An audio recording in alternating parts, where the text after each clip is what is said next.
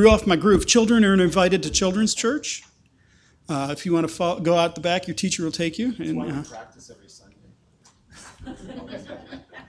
If there's one mistake on the slides. So I don't know if you got the hint, but it sounds like we're at a transition point because Paul goes back to Antioch. And so that's what's going on, is we're at this kind of transition point. And, so often I early in the week when I read this stuff, I'm going, this is just kind of a summing up, and what am I going to do with this?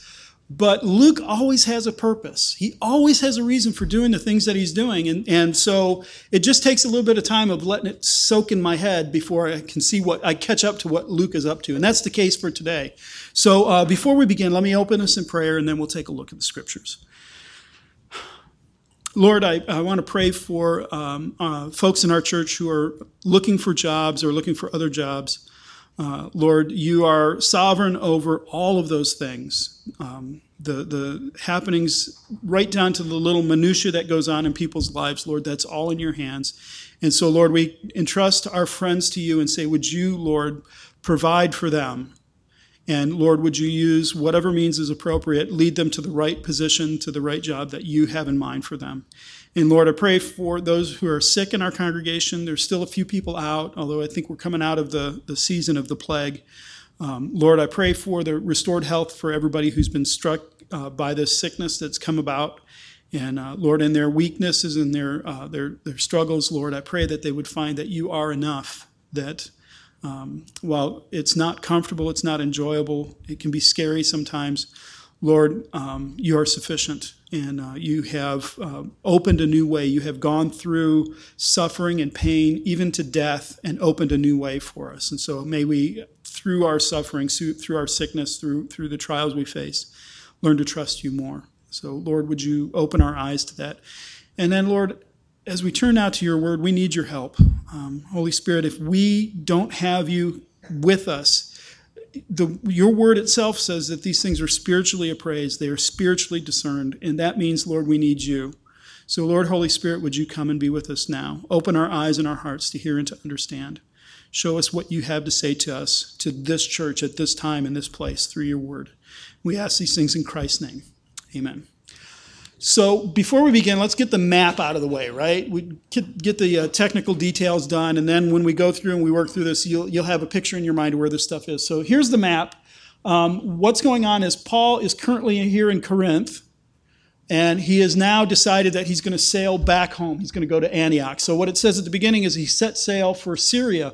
Well, this area over here is Syria. So he's going to go from Corinth to Syria, and to get there, he goes through this little city here, I wrote down the pronunciation because I knew I'd say it wrong. Cenchreae. What is with the Latins and vowels? They string a bunch of vowels together and they expect people like me to be able to pronounce it. Cenchreae. Cenchreae is a small town on the other side of the isthmus there, and it was kind of the port town for Corinth. So Corinth wasn't right out on the sea, but that was the major crossroads. So if you sailed into Cenchreae, you headed to Corinth after it. So that's where he goes to hop on a boat. He stops over here in Ephesus. By the way, this portion of modern-day Turkey is what's referred to as Asia. And you remember how this journey began is he wanted to go into Asia, and he was prevented. Well, now he comes back, and he hits Asia on the way home. So he stops here in Ephesus. And then he winds up sailing down to Caesarea, which is down here near Jerusalem. It's that area around there. So he sails into Caesarea, and then he goes to Antioch at the end, back home to report to the church that sent him. And then after he stays there for a while, whatever that means, he goes through Galatia and Phrygia. That's those areas up there near Asia again, where he had planted churches on his first missionary journey. He goes back and he visits them again. Like, thank you, Paul. That's great. Then after that, we get introduced to a new character, this man named Apollos, and he's from Alexandria, which is down here. This is the delta of the river Nile, so this is Egypt. Alexandria is out on the coast there, and so that's the geography of the whole thing. And now we can put that away, but at least you have an idea where stuff is when we talk about it. So what's this about? What is this section about if it's not just a transition? Well, have you ever wondered, what will the church do without so-and-so? How on earth will the church survive without fill in your favorite theologian. J.I. Packer is one of my favorites. What's going to happen to the church when J.I. Packer dies? Will we be able to carry on? Who will take his place? John Piper is another one of my favorite. What happens when John Piper dies? What will happen to the church? How can she continue without that kind of a strong teacher in the church? Charles Spurgeon. What happens when Spurgeon died? What are we going to do? So really what's raised in this section is that question, what will the church do without fill in the blank? Because if you look at the way this thing lays out is Paul's journey is that first section, verses 18 through 23. And what Luke kind of does is whisk Paul out of the way. Paul is now gone from the missionary journey. The focus is still on where he's been working. And so the first part is Paul departs. And then the second part is the work continues. So Paul goes, but the work continues. And that's what we're going to see. And hopefully as we go through this, we'll gain confidence that the church will survive if person X is gone. All right? So here's how it goes. After this, Paul stayed many days longer in Corinth. Right? He was in Corinth. It said that he was there for about a year and a half. While he was there, Jesus said, don't be afraid, keep preaching. I have many people in this city. And so Paul did that. He stayed there and he kept preaching. And then at a certain time, it was time to go. Then he took leave of the brothers and set sail for Syria. And he took with him Priscilla and Aquila. Now, you remember Priscilla and Aquila, they were from Pontus, which is up there by the Black Sea, living in Rome, which is on the other side of that little map we had, been kicked out of Rome by Caesar, and they're down in Corinth.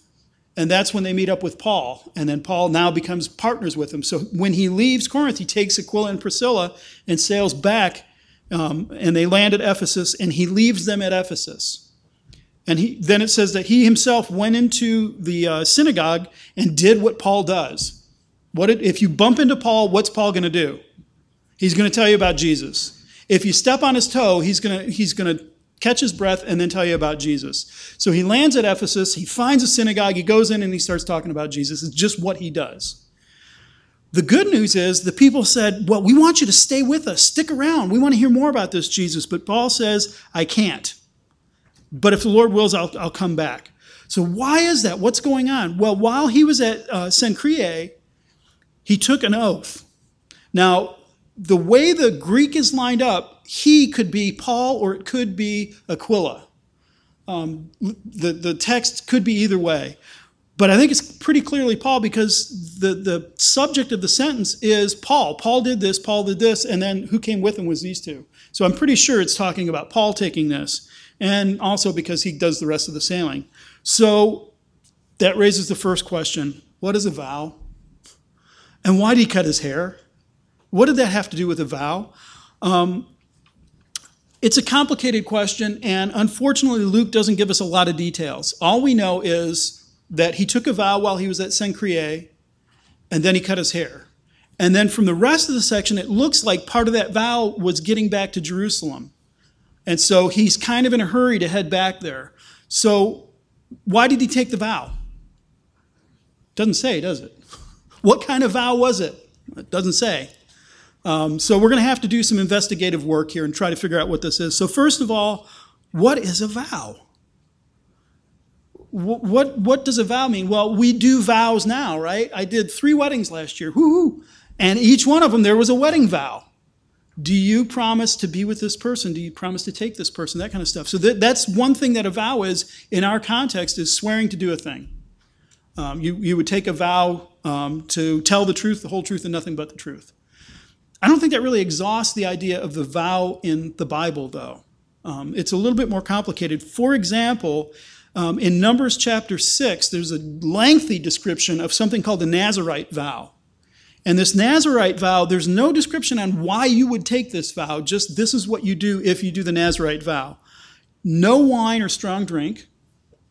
You can't even have grape products. You can't eat the skin of the grapes, no raisins. You can't eat dried or rolled up grape leaves, no dolmas, none of that if you're under this vow. You have to let your hair grow during the time of the vow. It has to grow out. You can't ever cut it. And then you have to maintain ceremonial purity. You can't ever touch a dead body. So even if you're under this Nazirite vow and your sister dies, you can't go and be with your sister or her family. You have to maintain this purity during this time.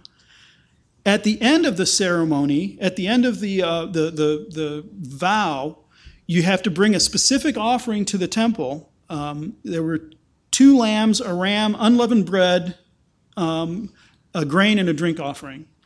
And then what you did is you shaved your head, and you took that hair, and you burned it as an offering to the Lord. It went on the fire with the offerings that you made. Very specific vow. But that's all the information we get about it. Why would you take a Nazirite vow? Don't know. It doesn't help. Was Paul taking a Nazirite vow? Well, I think the fact that he shaved his head at Cenchreae instead of at Jerusalem kind of says probably not. Because he did, and we'll get there, he probably did wind up at Jerusalem at one point. So maybe it's not a Nazirite vow. It's hard to tell.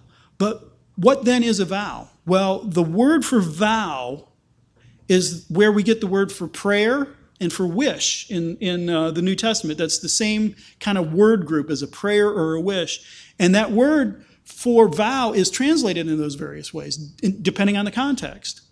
So the pagans had a vow that they would do is they would go to a temple and they would offer to one of their gods, if you will do this for me, I will do this for you. And so they would try to win the god's affection by offering this vow, and it usually involved a sacrifice and that kind of stuff. To be sure, pagan practices seeped into Israel's culture, and there were probably some vows like that where they were trying to bribe God. But what God tells us is, do I need anything? If I was hungry, would I come and ask you for it? I own everything. So we can't bribe God. We can't come in with a vow and say, God, if you'll do this, I'll do this for you. Biblically, if we're going to be honest with the scriptures, that's not how God operates. So whatever a vow is, the first thing it can't be is trying to bribe God into doing a thing. But it's probably along the lines of a prayer. But it's a prayer that's physical, that's external, that's doing more than just closing your eyes and folding your hands. There's this vow is this time of saying, I'm doing this thing and I'm focusing on God during it. It's almost like fasting, isn't it? In the New Testament concept of fasting, you don't eat, and it's not, I'm going to punish my body and show you how holy I am, God. It's, Lord, I want you more. I desire, but I desire you more. And so I'm going to set aside food so that my desires, my focus will be on you. That's what fasting is. Maybe a vow is something along those lines. So while Paul is preparing for this vow, he's letting his hair grow out. It's tickling his ears. It's getting in his eyes. You know, he's normally just trim it up a little bit, and he's not going to do it because he's going to do this vow. And then after his hair is done and he shaves it off, he says, now I'm heading to Jerusalem. And so this is not, Luke sums it up in a handful of verses. It sounded like, he hopped on the airplane in Greece and flew to Turkey. And then after he was in Turkey for a little bit, then he flew to Israel. This was probably maybe a month and a half, maybe 2 months worth of travel, depending on trade winds and if he could get a ship and that kind of stuff. Luke sums it up really quick, so it sounds like it was a fast thing. If Paul has taken this vow in Greece and decided that he would go to Jerusalem and fulfill that vow, that whole journey is on his mind. I have made this vow to God. I'm going to do this thing. So one of the theories is he's making this vow. He's taking this vow because of what was the most important thing that happened last chapter? It's only been a week. You'll remember this. If you have a Bible with red letters for Jesus, look there. Jesus came and spoke to him. Jesus said, Paul, don't be afraid. They will not harm you. I have many people in this city. So maybe what happened is Paul experienced that. He said, I got before Gallio and I was about to open my mouth and the whole thing shut down. It was miraculous. God did exactly what he said he was going to do. They won't harm me. And then I stuck around and more people came to Christ and more people came to Christ and more people came to Christ. So it's possible at this point, Paul is so thankful. He's so overwhelmed with joy. Lord, you did what you promised me. I'm going to offer this kind of prayer. I'm going to do this vow. And so I'm going to shave my hair and I'm going to go off to Jerusalem and I'm going to go to the temple and do whatever he did. As a way to say, Jesus, thank you for fulfilling exactly what you promised to me. So maybe that's what a vow is. Maybe that's what he was doing. So what it says then is he went when he stops in Ephesus. We'll come back to that in a second. He goes down to Caesarea. Does it mention Jerusalem in there at all? Well, not directly. It says Caesarea. But what it does say is he went up and greeted the church. He went up. If you've noticed, as we go through Acts, you go up to Jerusalem. Everywhere else, you go down. So what it says there is he went up to Jerusalem, he greeted the church, and then he went down to Antioch. So it seems, and I don't want to be dogmatic about this, but it seems like he went up to the temple. He went to Jerusalem. He met the church in Jerusalem, spent some time with them, but he was in Jerusalem. Maybe that was the end of his vow. Is he saying, Lord, I'm going to come and worship you at your temple? So he goes up to Jerusalem, and that's what happens. So it seems like maybe this idea, this vow, is what moved him so rapidly, because have we seen Paul so far turn down an invitation to stick around and talk more? Man, if he's hit pay dirt in a synagogue and people are listening, Paul's habit has been, I will stick around and talk as long as you need me to. So maybe this vow is what's pushing him rapidly, where he goes, you know what, Ephesus, I'm sorry, I can't stick around, but I'll come back if I can. And zoom, he's gone. So maybe that's what pushed him along and got him to Jerusalem and then up to Antioch and gone. So here's a question. Should we take a vow? Anybody here ever done a vow? I don't think I've ever done a vow like that. How do we decide if we've got Paul doing this? And by the way, he's going to do another vow in chapter 21. So we've got historical precedent for vows within the church. Should we do that? How do we know if we should do that or not? How can we tell if is that a practice that Acts dictates for us? Or is it simply an observation of what happened? That's a hard question. And it's a good question to ask. Because there are people who read the book of Acts, see the miracles, and go, well, the church should be doing that. They read the Acts of the Apostles, they read it as descriptive, saying this is how the church should operate. And what's wrong with your church if you don't have miracles happening? They're taking the book of Acts as descriptive. Prescriptive. It's Ramey's fault. As prescriptive, what we see happening here should be happening for you. I have yet to see any of them say, well, then we have to take vows. So you pick and choose your prescription, I guess. By the way, I'm not saying that they're wrong. I'm just saying that maybe that's not the best way to read the book of Acts, is as prescriptive in some of these things. We have to find a way to say, is this what we should be doing? So one of the things you can do is, I don't know if you've noticed, we have other books in the New Testament. Who knew? There is more said about this than just the book of Acts. It's brilliant. Isn't that great? So if you look through the rest of the New Testament, you know how many times you see vows outside the book of Acts? You don't. So here's a clue. We don't have an elaborate New Testament doctrine of what a vow is. That's why I'm kind of waffling there, trying to figure out what it is. So maybe that's not something that the church needs to continue to do. You could, I guess, but it's not something we have to. The other thing is, if we look at the Old Testament vow, it revolved around the temple. When you took the vow, you came to the temple to complete the vow. The story where we're at now, in the book of Acts, we're in this interim period. Jesus has died, he's risen again, he's ascended into heaven, and the temple is still standing. The day is coming when the temple will not be there anymore. The temple will be gone. So how would you complete your vow? You don't have a temple to go to. What we would like is to have the Old Testament ends here, the Old Covenant ends at this point, and the New Covenant begins there, and we go on because we're Western and we like cutoffs and we like starts and clean lines, and it doesn't work like that. Even the book of Hebrews says that is fading away. That Old Covenant is fading, and the New Covenant is coming in. There's a transition period. So what Paul does is, we don't know why he takes the vow here. In Acts 21, he does it to show the Jewish believers, hey, I'm not dissing Moses. I am not throwing Moses out. And so he continues, it was the cultural habit of his people. So when we look at the rest of the New Testament, we have to ask, is that the cultural habit of our people? And our people is not Jew or Gentile. Our people is the church. So should you take a vow? Well, first of all, I want to say it's between you and God. That's your decision. If you're looking for habits and practices in the New Testament, I don't see that developed. I don't see that continuing on as an ongoing pattern within the church. So we don't have a robust theology that's brought to us on vows, so maybe not do a vow like Paul did. Now, if y'all show up next week bald, that's okay with me. Bald heads are great. I think they're wonderful. But if you do it for a vow, not sure, make sure you know what you're doing, why you're doing it, what you hope to accomplish. And whatever you do, don't think you're bribing God. Don't think, I'm going to do this, and Lord, I'm going to do this thing, and then you have to bless me because I did this for you. That's not how it operates.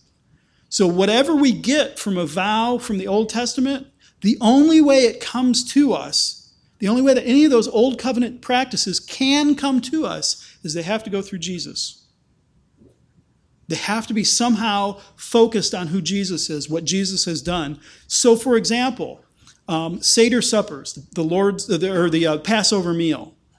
They're still practiced today. Jews practice them. Christians are very interested in them. They practice Seder meals too. Do we practice the Passover?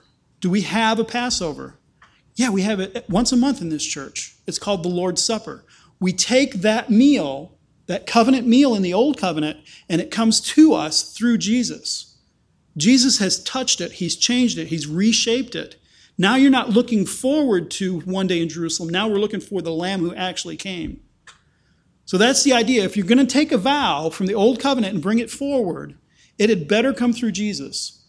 It had better be transformed by who Jesus is. If that vow in the end doesn't lead you closer to who Jesus is, you've got the vow wrong. And it's not really a proper new covenant practice. So Paul takes this vow and he rushes through and poof, he's gone. This is summed up so fast. Luke wrote it so quickly. You're kind of like, wait, what? He went here, and then he went and did that. Boom. Okay. End of the story. Paul's out of the picture. So now when the camera focus moves back to where we were, that portion of the map where we're at in portions of Greece and Turkey, you got to go, well, now what? Does the spreading of the gospel stall because Paul is gone? He's gone back to visit his home church. Does the work end? What will the church do without Paul? What's going to happen? Everybody's now sitting on their hands just waiting, right? It's not like that. Listen to what happens next. A Jew named Apollos, a native of Alexandria, came to Ephesus. He was an eloquent man, competent in the scriptures. He'd been instructed in the way of the Lord and was fervent in prayer. He spoke and taught accurately things concerning Jesus. Where on earth did this guy come from? How did the gospel get to Egypt? Who told Apollos about this stuff? We don't have any idea. So this is the thing, is should Aquila and Priscilla go, well, you're not part of our group. We're with Paul and you show up and we don't know who you are, and so you better just sit down and wait. What they do is they hear him speaking. They go, oh my gosh, he's speaking accurately about Jesus. This is great. This guy's really good. And look at how eloquent he is. He speaks so fluidly. Well, he's got some things that he's missing, but that's not bad. They don't cut him off. They welcome him in. They're grateful for the fact that Paul, the eloquent teacher, right? The people in Derby called him Mercury because he was the chief speaker, right? He was the eloquent one. The eloquent one's gone. God raises up another eloquent one and brings him in. Sends him to Ephesus. Remember what Paul started in Ephesus and then took off? Well, Apollos steps into that gap and he continues to tell him about it. So we don't know where Apollos came from. We don't know how he heard the gospel. Here's some stuff that we know about him. First of all, he's a Jew. So he's Jewish. He's a native of Alexandria. Alexandria is in Egypt. There was a great library in Alexandria. Alexandria was one of those places that was known for advanced learning. But this is northern Africa, and we haven't seen that yet. All our trips have been up this way around the Mediterranean, not down that way around the Mediterranean.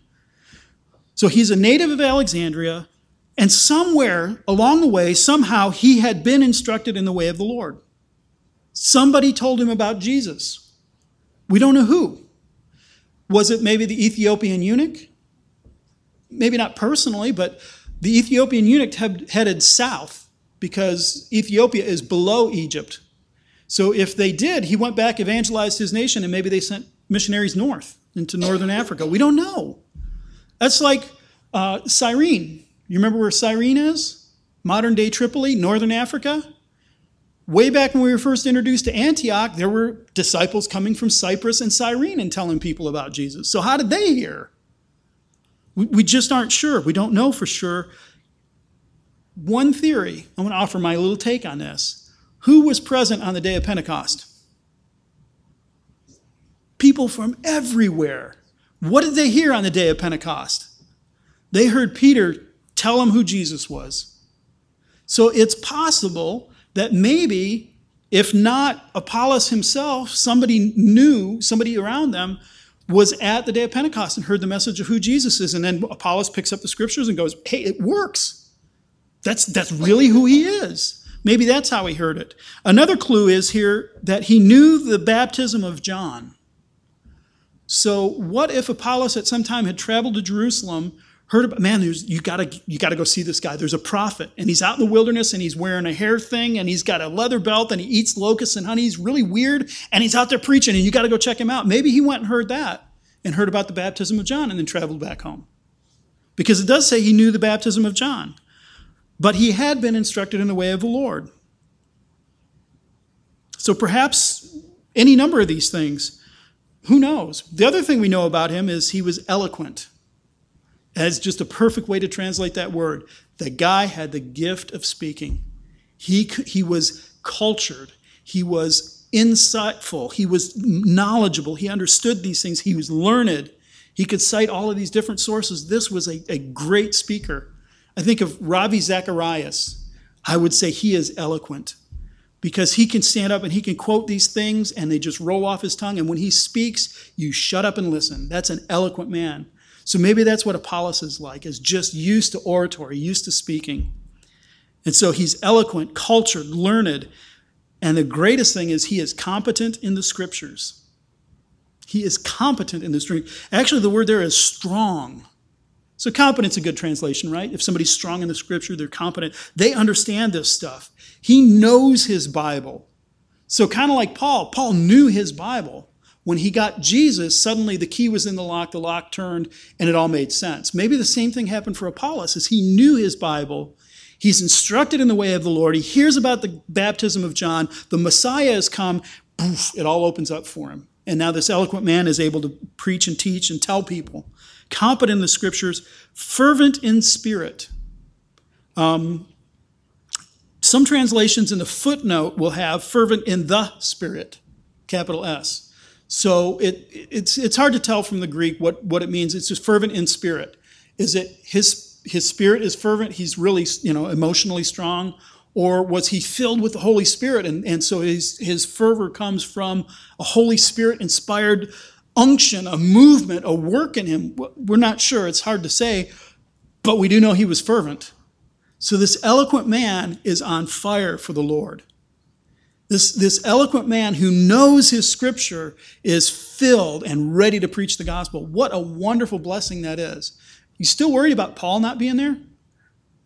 The picture that we've just had painted of Apollos is we have somebody who can step into those shoes and do fine. So that's what he does, is he goes into the synagogue and he reasons with the Jews. He speaks boldly. And when Priscilla and Aquila hear him, they take him aside and explain the way of the Lord more accurately. Priscilla and Aquila are still in the synagogue. Did you notice that?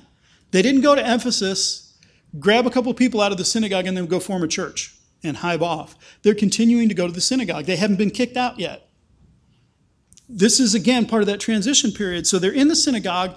All of a sudden, Apollos shows up one Saturday, and he starts explaining from the Bible who Jesus is, and they must have just been tickled. That must have been overwhelming. A guy we don't even know, and all of a sudden he's carrying on the mission. This is excellent. He's missing some things. Because it said that he'd been instructed in the way of the Lord and taught accurately the things concerning Jesus. He was accurate. He wasn't speaking errors. But Aquila and Priscilla go, yeah, but you're missing a couple of things. So come with us and let's sit down and we'll talk about this and we'll fill you in on some of the things that you may have missed, because all he knew was the baptism of John. So he wasn't wrong. He wasn't in error. He just wasn't complete. And so they take him and they help him to grow, and they help him fill up what he'd been missing. And so that's what he does, is he continues to preach in that city for a while. And then for some reason he wished to cross to Achaia. So now where Paul just came from, he's heading to, right? He's doing the opposite journey. Paul came from Greece and headed to Turkey. He's going from Turkey and heading to Greece. So he wants to go over. The brothers encourage him. They said, this is a great idea. Go do that. And they wrote to the disciples to welcome him. They had to have something to say, this guy's trustworthy. There's still this degree of paranoia because remember the troubles they faced in Corinth. The Jews had been kicked out of Rome, so there's some problems there. And then when they got there, Gallio was not going to hear the trouble. The Jews are kind of attacking the church still. They needed something to send to the church at Corinth and say, accept Apollo. He's a good guy. He's one of us. And so they send a letter with him, and he goes back, and the brothers encourage him, and they write to the disciples to welcome him. And when he arrived, he greatly helped those. He continued doing what he did. He greatly helped those who through grace had believed. So this new fledgling church in Corinth, suddenly Apollos shows up, and he begins to instruct him, begins to tell him, he's teaching about Jesus. Here's what the scriptures say. Here's what we've seen. This is who Jesus is, and he greatly helps them. For he powerfully refuted the Jews in public. These are the Jews who drug out and beat up Sosthenes. These are the Jews who hauled Paul up before Gallio and said, burn him. Zap this guy. He's a troublemaker. Apollos shows up and he's reasoning with him, and he overpowers them. He forcefully refutes them, showing by the scriptures that the Christ was Jesus. There's no other option. This is the only person who can fulfill that. That's what he does. So, do we have other evidence that this is what happened? Yeah, because the only other places that Apollos is mentioned in bulk is 1 Corinthians. And if you remember, the struggle there was, some say I'm of Paul, some say I'm of Apollos, and some say I'm of Christ. So you get, now all of a sudden I see why it's Paul and Apollos. Apollos is this gifted, eloquent speaker, and Paul is this gifted, eloquent speaker. And so the Corinthians are going, yeah, but I like Paul, and I like, and Paul's answer is, yeah, knock it off, you guys. It's not about us. Because what happens if Apollos died? What happens if Apollos never returns? What happens if Paul never comes back? Will the church continue on? Yeah, church is going to be fine.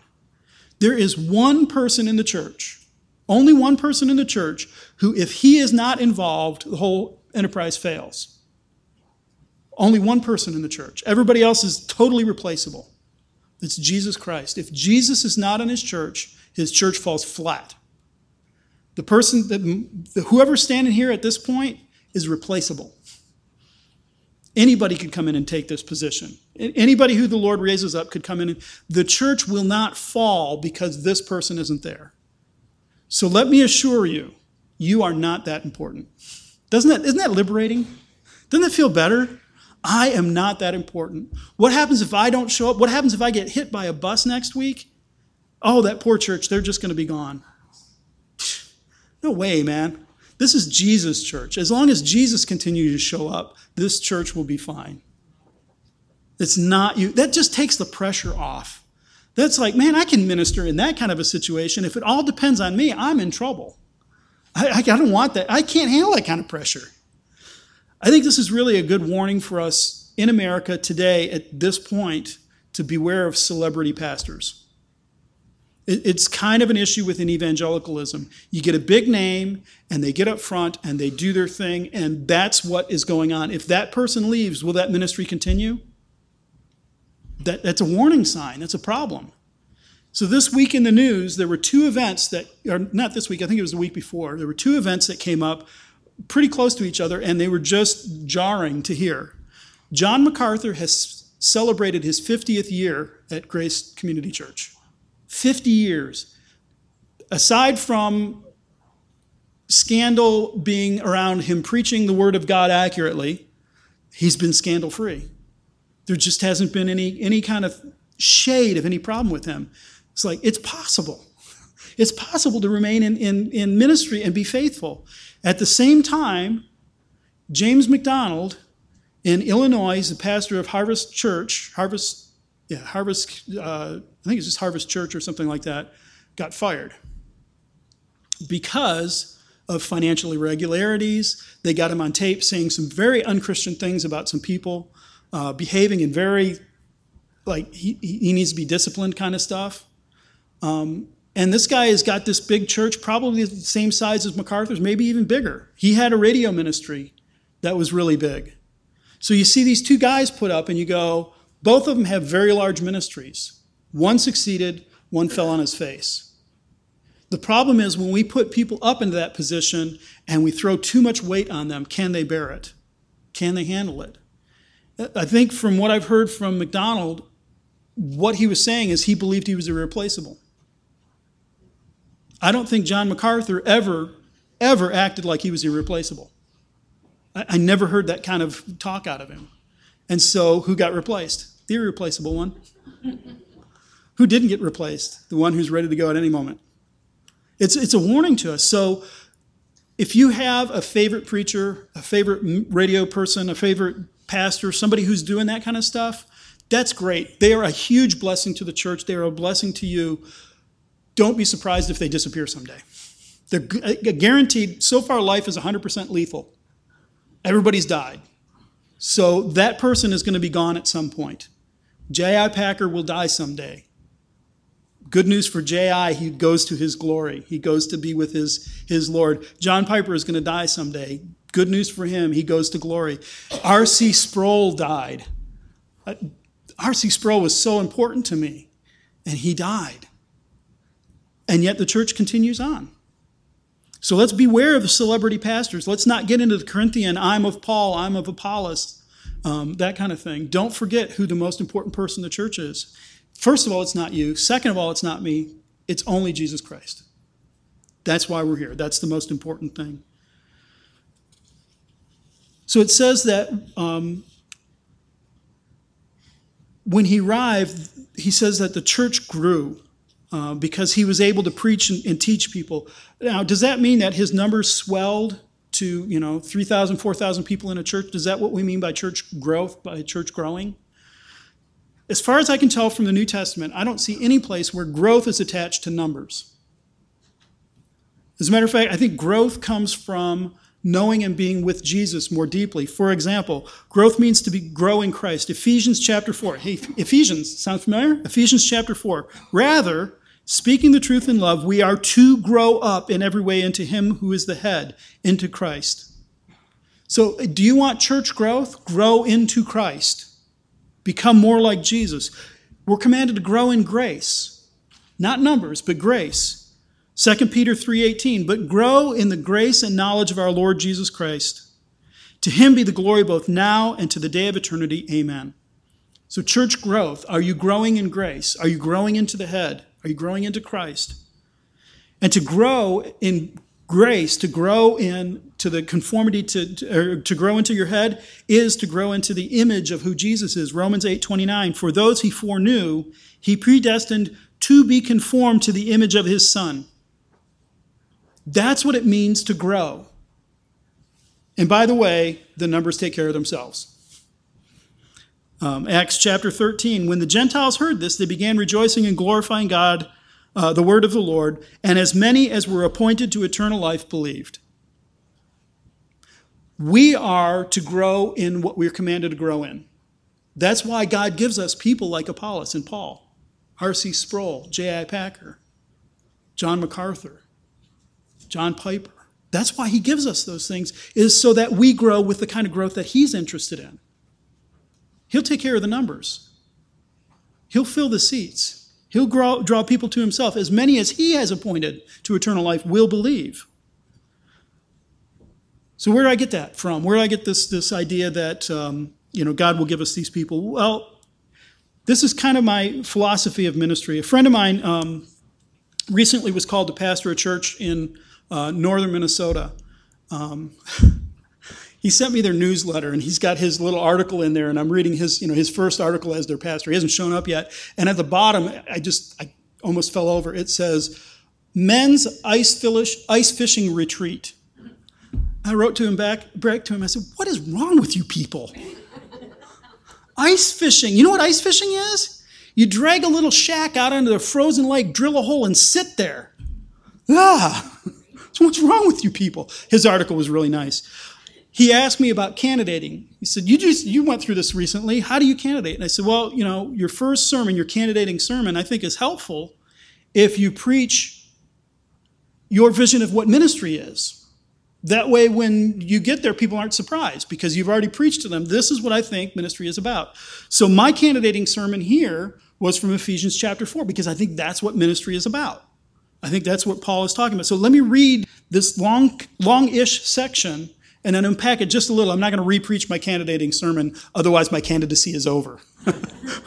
It's 4 o'clock, you're still preaching. Thank you very much. The church, you told us, can do without you. So here, let me read this and then just unpack a little bit of it. Ephesians 4, beginning right at the beginning. I, therefore, a prisoner for the Lord, urge you to walk in a manner worthy of the calling to which you have been called, with all humility and gentleness, with patience, bearing with one another in love, eager to maintain the unity of the Spirit in the bond of peace. There is one body and one Spirit, just as we were called to one hope that belongs to your call. One Lord, one faith, one baptism, one God and Father of all, who is over all and through all and in all. But grace was given to each one of us according to the measure of Christ's gift. Therefore it says, when he ascended on high, he led a host of captives, and he gave gifts to men. In saying he ascended, what does it mean but that he also descended into the lower parts, the lower regions, the earth? He who descended is the one who also ascended above all the heavens, that he might fill all things. And he gave the apostles, the prophets, the evangelists, the shepherds, and the teachers to equip the saints for the work of ministry, for the building up of the body of Christ, until we all attain to the unity of the faith and of the knowledge of the Son of God, to the mature manhood, to the measure of the stature of the fullness of Christ, so that we may also no longer be children tossed to and fro by waves and carried about by every wind of doctrine, by human cunning, by craftiness and deceitful schemes. Rather, speaking the truth in love, we are to grow up in every way into him who is the head, into Christ, from whom the whole body, joined and held together by every joint with which it is equipped, when each part is working properly, makes the whole body grow so that it builds itself up in love. That was my text for candidating, and I said, this is my philosophy of ministry. My job, the job of your elders, the job of your deacons, the job of your Sunday school teachers is to equip you for the work of ministry. That's what we're here for. How does that happen? This is where it gets a little complicated, but it's really helpful once we get it. Paul cites Psalm 68. He says, when he ascended on high, he led a host of captives and gave gifts to men. But Paul got it wrong. He misquoted.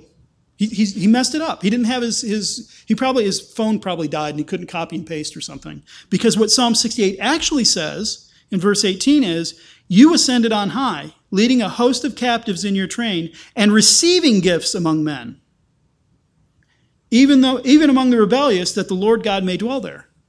See, Paul blew it. I guess he didn't know his scriptures that well after all. He's not quoting the psalm. He is interpreting the psalm. And here's what he means is Jesus goes and he gets this host of captives. That's you. He got you. You are his captive. And you couldn't be held captive by a better captor. Because not only did this captor come and get you, he died for you. He rose again for you. This is the person you want to be captured by. Remember the end of World War II? People are trying to decide, do we flee to the Russians or to the Americans? Head to America. This is the people you want to be captured by. They take care of you. The person you want to be captured by is Jesus. He leads you in his train, a host of captives. And which is it? Does he give gifts to men or does he receive gifts? Both. He receives gifts from men. As he gathers these captives, he gathers this host, this group of people that he's captured. He's gathering in his gifts. They come to him and they offer to him what they have, which is themselves, their loyalty, their love. He gathers these in, they come in, but then it says that he gives gifts to men. So out of that captive host, out of that group of people that he's drawn to himself, he gave the apostles. He gave the prophets. He gave the evangelists. He gave the shepherds. He gave the teachers. So out of that captive host that he brings in, he pulls people out and he says, I'm giving gifts to them, and they are now gifts to the captive host. That's what he means by this. This is why Jesus gave us Apollos.